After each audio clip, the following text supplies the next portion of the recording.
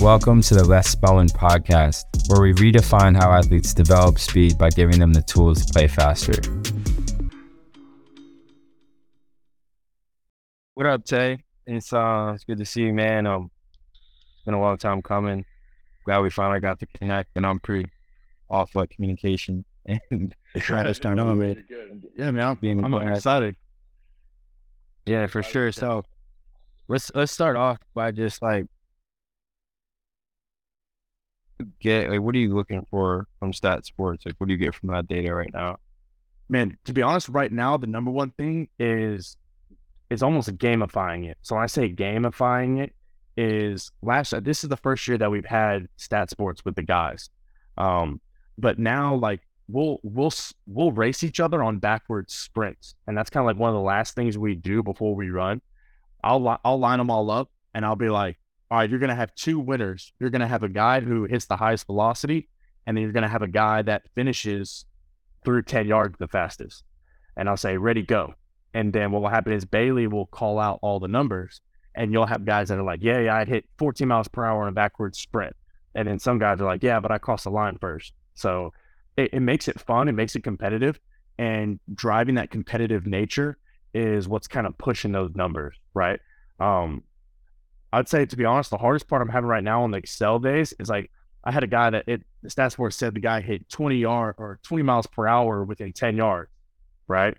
But what happened was it was most likely his coast out. So he's hitting that 20 miles per hour, probably really 15 to 20 yards, but he's still being aggressive with how he's getting those first couple steps, right? I think one of the things that I failed in the past was being too pretty in your start, you know? Well, I mean, I'd have guys, and I mean, we do film and we go over starts before we had the GPS. And man, I tell you what, they looked amazing. Big arm separation, huge knee separation. They're really separating their thighs from each other. They look like they're covering a lot of ground, but they're not actually moving fast. You know what I'm saying? Because that's what everyone's like, man, this doesn't really make sense. Like, they're hitting all the right positions, they're hitting the right angles, they have the right shapes, but they're just not moving fast. So what's happened, and this is actually kind of when I turned to Bailey and I was like, there's no way it can be going this good so far. Was like, we had guys that now guys are improving their shapes and they're improving their posture and their position in that first 10 yards. And we've had guys that have dropped like 0.08 on their start already in pretty much a week and a half. Yeah. I'm like, there's no way. Yeah. I said, there's no way. There's no way. But really what's happening is, I mean, like, they're being competitive about how fast they're moving. They're being competitive about it while they're still improving those shapes. So, yeah. No, I mean, I boxed for a long time, and I was always told you can't be powerful and think at the same time. You can't. So it's like the overload of information. And like, that's something I worked on a ton. Even in our meetings, it's like 3 things. All right, just work on these 3 things. Keep it really simple and just run. But I love that you're doing that, and just obviously, like, I'm a stat sports, guy, and been using GPS for, this is my 4th year now. Yeah. And year 1, it was kind of just like a little monitoring thing, like how much volume. Year 2 is kind of like, all right, let's look at the intensities, let's look at the accelerations, let's look at the high speeds, and then now just getting into some of the nitty gritty stuff. And it's cool to see just like more people in the industry using GPS and understanding its value. And, you can make it as complex as you want or as simple as you want, but no, it's awesome. And Bailey's impact, obviously, like I feel like female coaches are a secret weapon, and I'm not really sure why other people don't see that. Like, women have a skill set that we don't have as men, and like, not just from an organizational standpoint, but I think from an empathy standpoint. And yeah, like, for sure. Like, they understand the guys, what they're feeling, what they're going through. I'll be like, yeah, it was a great session. And then Cece will be like, I don't know. Like, some of the guys are tired. Some of the guys, I'm like, yeah, I didn't even see any of that, because they can see those things. And yeah, but not to go off on a tangent, but women. So I mean, you're right. I mean, it's a good tangent because you're right. Like, and like, I say that because one of my problems is, and one of my coaching issues I have, is empathy. And if Bobby ends up listening to this, Bobby's the one that called it out to me probably 6 years ago. is Yeah, I'm very type A personality. I'm an Enneagram 8. I don't know if you've ever done the Enneagram, but like mine's I like haven't. I'm I'm very like structured and organized, and this has to get done. This has to get done. A plus B equals C, like, and it has to go like Yeah, this, like this. yeah, So Bailey's kind of Bailey helps give me that, like, hey, like check on so and so, check on him. yeah, Like he looks like he's kind of, you know, limping a little bit. Ask him, you know, and yeah. then once I can start asking those questions, then I get more info and I can help affect their Right. speed more with it. So you're No, right. I right. mean, it's a superpower having a lady coach. Yeah, yeah. That's dope. What's the biggest thing you picked up over the past couple years, like that you feel like is just like your secret weapon, like your game changer outside of Bailey? Like it's like the thing you're just like, all right, I wish I'd known this when I first started. It's how much high velocity sprinting affects other attributes. Um, and I say that because I mean hamstring strains, hamstring tears, all that. I mean, all of that happens, right? And I'm a big believer in, you know, if it happens to one person, like that might just be a one person thing, but if it happens more than once, it's a trend, right? Um, Mhm. and and how the accountability that I hold to myself is anything that happens under the APEC roof is my fault. Good, Mhm. good, bad, you know, all right, okay. You know, if I write the program and I'm coaching it, then I'm responsible for the results that come from it. And that's the type of Right, accountability I hold myself to, right? So right, I always used to be afraid to expose guys to maximum velocity because I'm taking a right. risk. I'm taking a risk, right? Um, Yeah, but what's happened is the smarter I've got about the programming, the smarter that we've been about how we attack each day has kind of taken that risk down a notch, and the reward has been a lot higher. Um, it just has to be prepared and yeah, planned and progress the right way. yeah, yeah. So talk to me about that. How do you prepare, plan, and progress them for max speed? It's just not trying to get too aggressive with it early. In the past, I mean, we had last year we had one guy, he strained his hamstring, and he strained it probably week 5. It was actually during our winter blizzard. So we had that winter blizzard where like I mean, it was zero I degrees remember. here. Yeah, yeah. I heard So about that. so it was literally it was leading up to that week, right? And what happened was it was 32 degrees outside, and we have an indoor facility. We have 35 yards of track indoors, right? So we can run. I mean, we can run 0 to 10, 0 to 15, 0 to 20 is kind of pushing it as Yeah, far as you gotta have good breaks. You need as good breaks for exactly sure. as far as the decel goes. So it was a Tuesday, and we were running a fly 20 to 30. So what's going to happen is the garage door is open. He tried to stop before he got outside because it was too cold, and he just put the brakes on too soon, and it just tightened up on him. um, yeah. So saying all that is understanding like that's an issue, right? If someone doesn't want to run outside in the cold, it's going to create a different mechanics for their deceleration. They're going to decelerate a little sooner, decelerate a little bit harder, and their body might not be prepared for that. Um, and Right, I think right. that actually that actually fell on a Friday. It was a Friday because last year we were doing high exposure on Tuesday, Friday. So that's why Yeah, this year I said, okay, we're going to start with one, and then we'll work our way to two. So that way it's not right. accumulating too early, too soon. Yeah, Um, yeah. so that's No, it kind makes of sense. so that's kind of where that's kind of where my head was at with all that, especially leading into this year.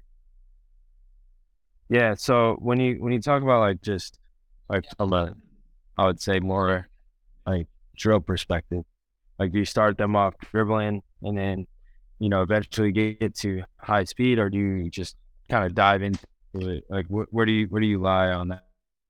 So I mean, we do Like, ankle, shin, knee dribbles, and so how I explained it to the guys this year was I mean, we personally, me, I really love transitional ankle, shin, knee dribbles over 30 yards, right? So every 10 yards, you go ankle for 10, shin for 10, knee for 10, and that covers 30 yards worth, right? I like how they have to feel the range of motion change. I like how they have to dictate it. And then I like, obviously, the distance that they're having to travel to do it, right?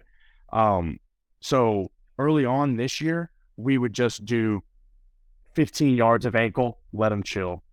15 yards of shin, let them chill. 15 yards of knee, let them chill. And now, as we're getting closer, now we'll do ankle for 5, shin for 5, knee for 5. Then transition that into ankle for 10, shin for 10, knee for 10. And then what happens is that ankle, shin, knee dribble over 30 ends up being our game day warm up. So we have like a game day warm up that everybody goes through to make sure that they're hitting the things that they need for them, right? And that ankle, shin, knee dribble, obviously it's a little more structured now because we're learning concepts and principles behind that. But what happens is then it ends up just being like, look, I want you to transition ankle, shin, knee dribble over 30 yards, but it needs to transition properly and smooth. Like I shouldn't just see all ankle, all shin, all knee. You got to make it bleed and blend Right. as you go that 30 yards. And that's kind of what it ends up turning into. So So what do you what are you cueing on the dribbles? Because everyone has like a different way of teaching. yeah, so the biggest thing I'm looking They're for, all the biggest thing I'm looking for with that ankle dribble is heel recovery and full foot contact, right? So it's obviously a max velocity technique drill because they have to have that vertical torso. But the heel recovery and them feeling, because the heel recovery happens once that foot steps over, like you're stepping over that little mini hurdle. Once you step over, you have that full foot contact. They got to understand to get their foot off the ground again, right? Especially a lot of these football players, they like to leave their foot in the ground too long. So I want them to understand what a cyclical heel recovery actually is, especially early on. And then what happens is once they understand that cyclical action, that heel recovery and understanding full foot contact, then I'm in transition that focus on the dribble to I need more vertical displacement of your hips when you hit the ground. Now that you understand the cyclical action, once you hit the ground, I need some pop. I need some pop off the ground. So now that they're going to have that pop from the shoulders and their hips when they go. So what happens is they end up feeling light and bouncy. You know, that's what they would say, like, man, I feel springy after I do a set of the dribbles because that's what I'm cueing them to do. Hit full foot, create vertical displacement, stiffness in the ground, and then now make it a rhythm and coordination exercise. Pop, pop, pop, pop, pop. Find that rhythm in their head and then move with it. wow, that's dope. That's dope. Yeah, and it's, come from like a similar coaching tree with Dan Path. So I love it. Now, more on another note, like, what do you want to do in this industry? Like, I know APAC is there and you love it, but like, what do you want to, what mark do you want to leave in the industry? I want to be, I mean, if we're talking personally, obviously you say, I mean, Apex there. My biggest thing is I want to affect all walks of life through the field of human performance. As long as I'm doing this job, I'm never just going to only coach professional athletes. I've been blessed to work with some really high level professional athletes. But I get a lot of joy personally whenever I take a JV athlete and they make varsity, or whether somebody that's just trying to learn how to play sports is finding out that working out is fun. Like I had a parent one time of a 10-year-old that he messaged me and said that his son felt like he got better from the sole fact that I coached him, you know? And that's the type of impact I want to have with everybody that comes in the facility. I want them to feel like they're better just for coming in that day. Doesn't matter what they did. They could have just walked on the woodway for 10 minutes. Um, and, and, and, and, build, and building a culture inside of a facility that, I mean, when I say culture, right? I mean, everybody talks about culture and what you create. And I believe that it starts from the top, right?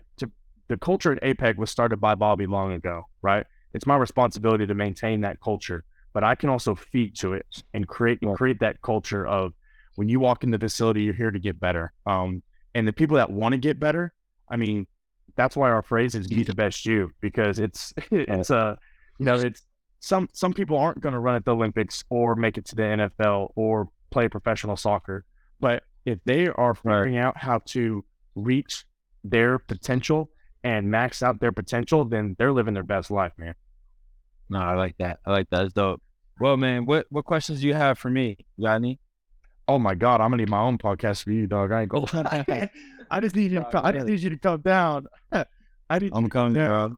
or I'm I'm I'm I'm gonna I'm try a to work something full-time out. dad and I know, me too. full-time dad and part-time coach. You got kids too? I got two kids. I got a 4-year-old. I got a 4-year-old, a 1-year-old. They're both about to turn Uh, 5 and 2. Dang, how do you do it, bro? My wife's a superstar. She does a great job. That's it. I, I love I'm, that. I'm, I make that joke all the time where I'll say, someone will be like, "Man, your kids are so nice." I'll be like, "Yeah, my wife does a great job." Yeah, But honestly. I mean, you get it. Like you said, you're part-time coach, full-time dad. Man, it's Yeah, keeping it's keeping balance, right? It's never getting too far away from them and understanding that. Yeah, I mean, I do all this for them too. I want them to have a more different life fun. than what I grew up with. Nah, oh, 100%, bro. 100%. Well, yeah, fire off a couple of questions real quick and yeah, see if I can I, answer them. so, man, golly, I mean, I ain't gonna lie, I wasn't ready to ask you questions, but I get ready. Let's go. So the biggest thing, like I said, I've been following you for a long time anyway. Yeah, And then obviously part of this starts because of the USR, the Universal Speed Rating that you're getting kicked yeah, off and getting going. yeah, And you talked about your algorithm, right? Obviously, I'm not going to yeah. be like, what's your algorithm?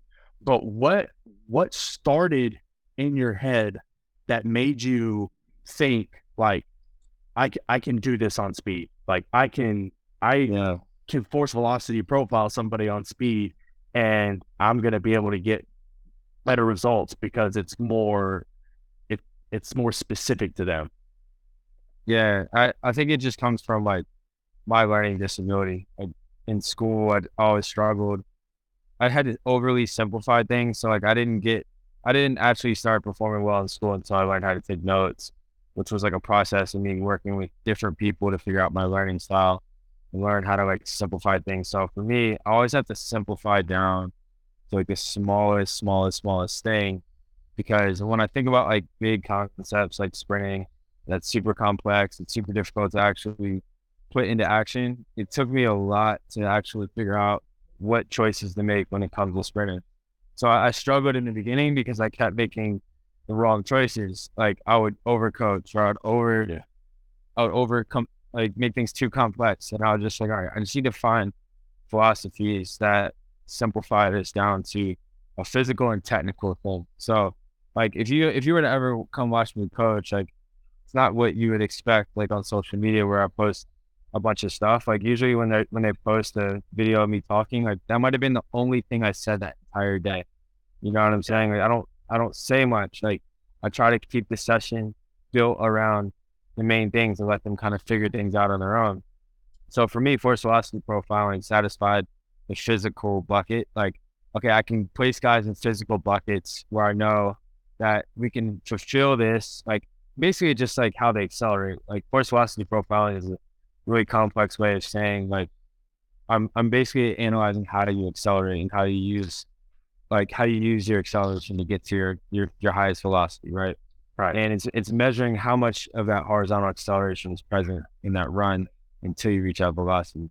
So for me, it was like, okay, if I can simplify the physical part, now all I have to do is tackle the technical. And I feel like I'm Right. pretty confident with technical, like running track and all that. But even then, I was like, I don't know. So then I found ways for me to kind of simplify it down to like big rocks. Like you've talked about a lot of them, so I won't repeat them all. But just how can I make this thing? How can I say less?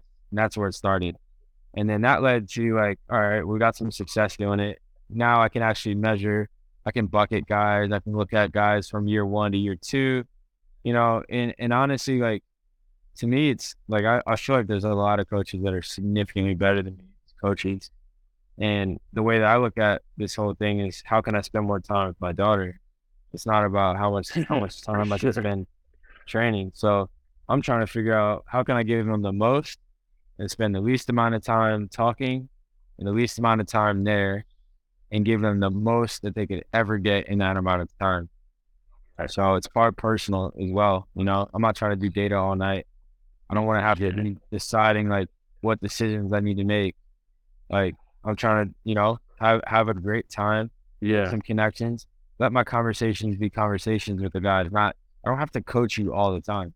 Sometimes I won't Right. sometimes I won't correct someone. Like there's two guys I didn't correct at all in the last session. Not one time. All we did was talk about sports in the game in the session. I let them go through, I let them figure it out. I let them have fun. I let them, you know, let it be easy.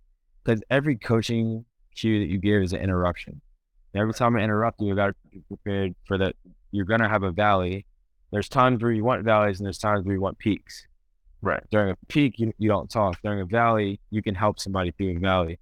And you're gonna put them in a deeper valley if you continue to talk, you know, a certain way. So yeah, that's essentially like why, you know, we came up with it and why it's, you know, where it's at now.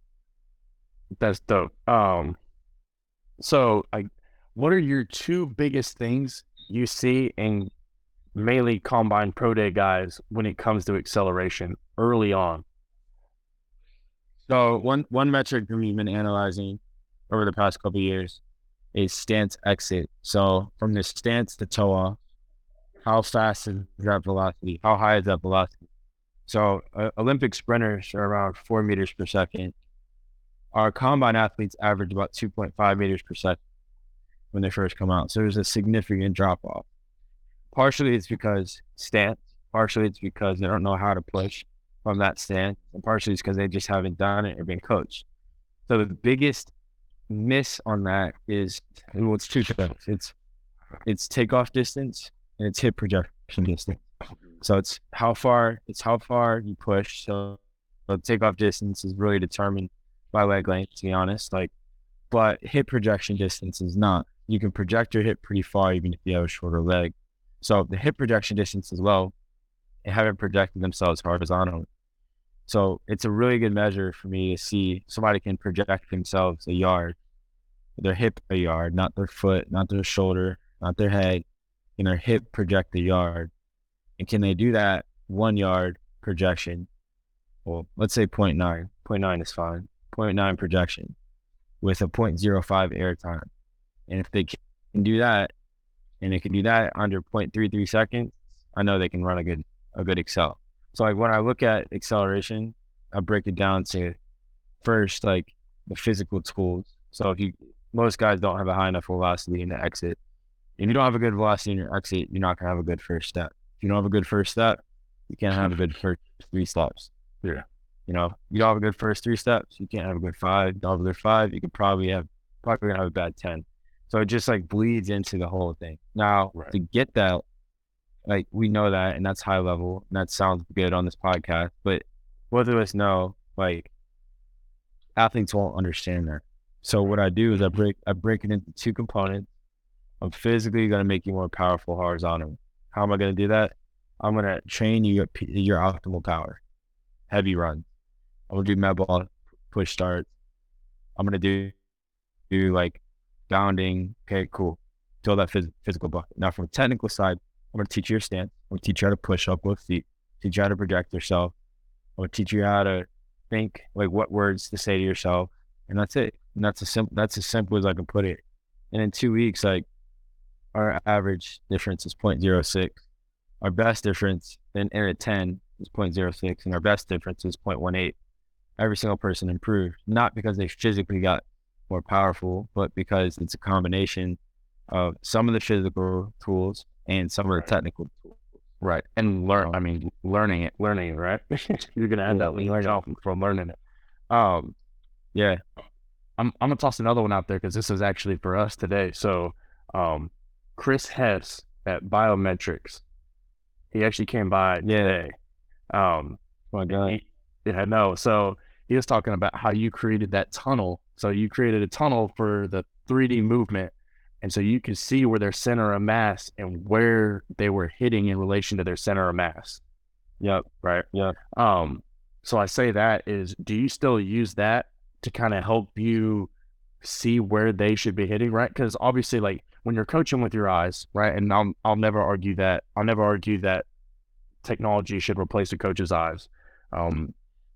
People come to APEC to get coached by people because there's human connection between that, and that's how you build relationships that help make those changes as well. Um, and obviously, whenever you're watching somebody run, there's a bandwidth, right? And I say that bandwidth is that front shin angle, right? So I say that front shin angle where it may look vertical in acceleration, but whenever they step down, it's actually going to be more of a horizontal projection angle. Well, Do you see one that's, I mean, how I would say really how wide does that bandwidth go for you? I mean, as yeah. far as how much you let that go. Couple of things. So I don't really track shin angle. I know it's like people will be like, "What?" But yeah, shin angle is a result of hip projection distance and touchdown distance. So when I look at the foot landing behind the center of mass, you can't measure that mostly unless you have biometric. Like it's gonna be super hard for you to measure that, right?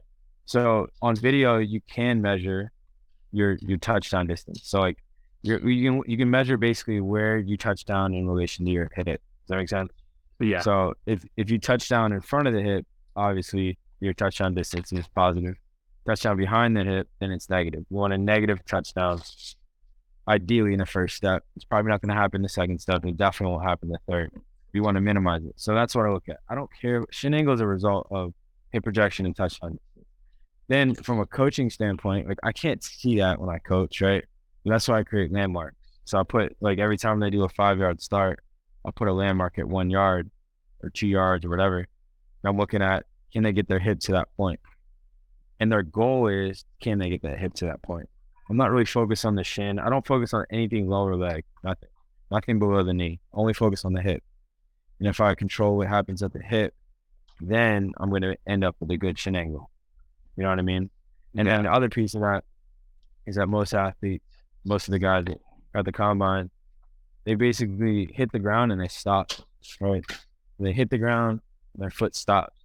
You have to hit the ground and accelerate that foot through the ground to continue to guide back. And it's not like through the ground down. It's like hit the ground and continue to push the ground away from me. Right. And you'll be in the right position.